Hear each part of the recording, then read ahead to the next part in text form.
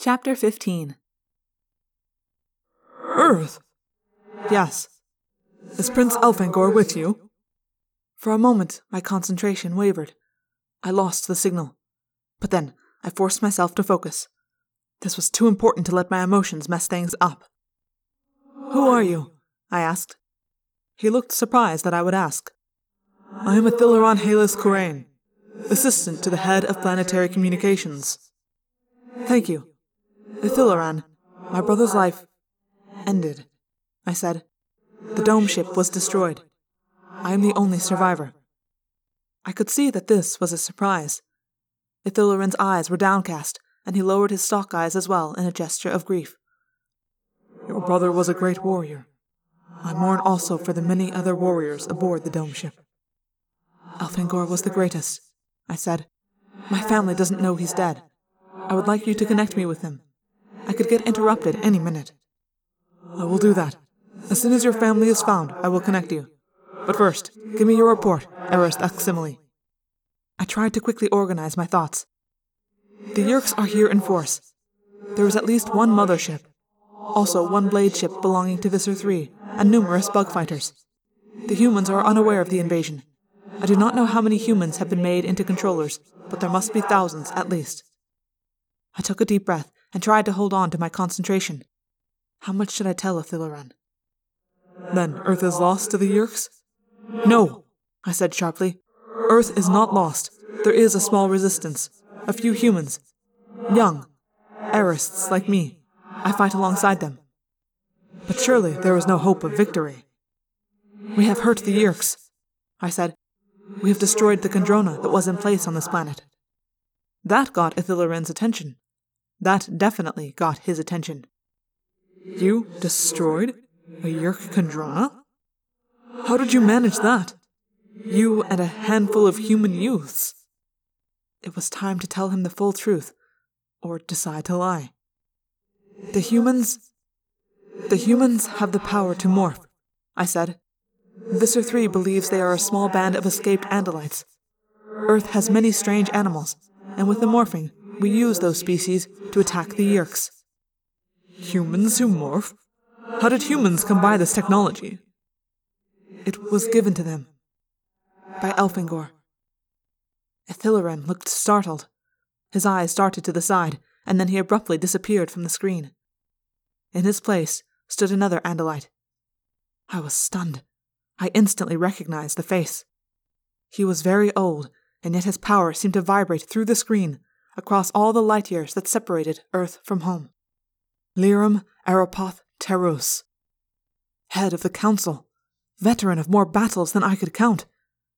His appearance on the screen would have made me lose concentration, but I was too awed to dare. You know who I am? Yes, I know you. I mean, I don't know you, but I know who you are.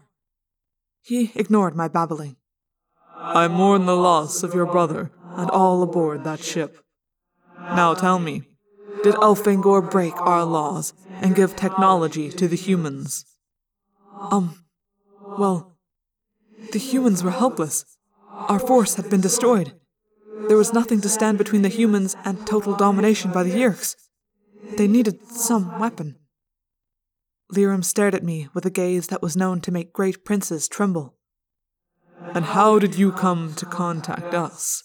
This is a Z-space transmission. I made some modifications to a primitive human device. So, you also break the law. You also transfer technology to the humans. The humans are not our enemies, I said. I surprised myself by practically yelling. They won't have a chance. These few humans are all that resist the Yeerks on this planet. Elfangor knew that. He did what he thought was right.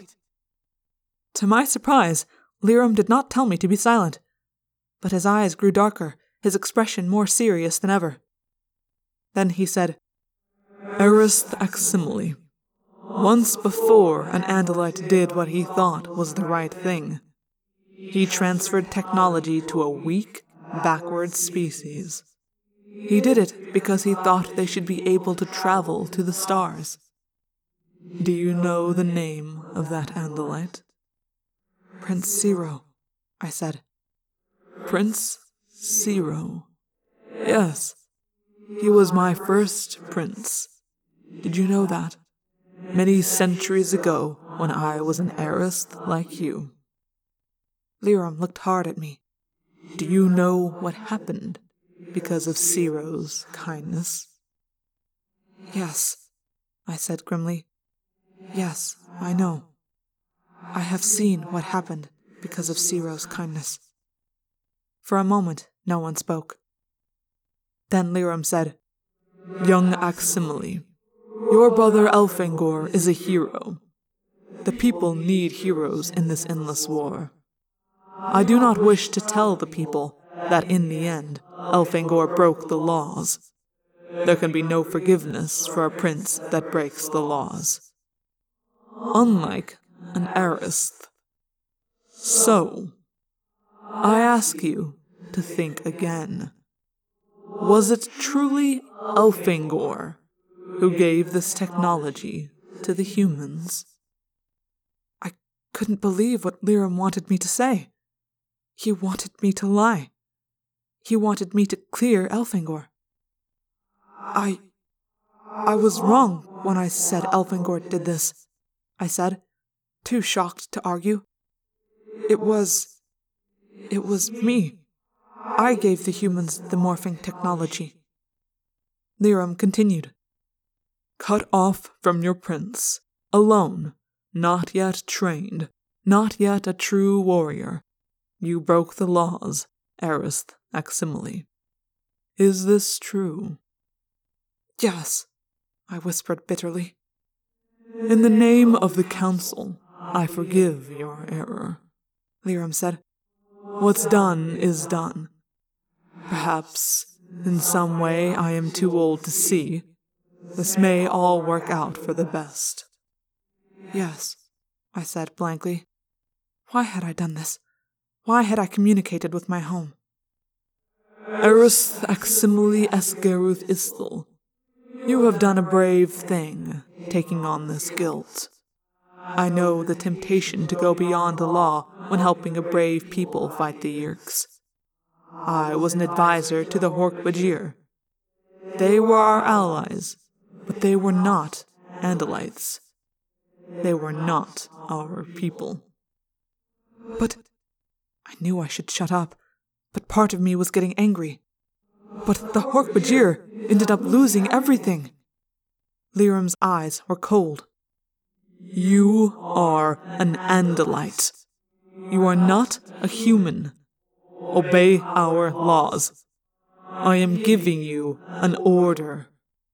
Resist the Yerks, but give the humans no information and no technology. Do you understand my order, Arist Aximili? Yes. The fleet is engaged in many parts of the galaxy. We are doing well against the Yerks, but it will be some time before we can come to Earth. Fight the Yerks. If you are half the hero your brother was, you will bring honor on your family. From what seemed like far away, I heard a faint voice in my head. Ax? On the move. Guy, think he... But at that very moment, Liram said, Aximili, we have your father. He would like to speak with you.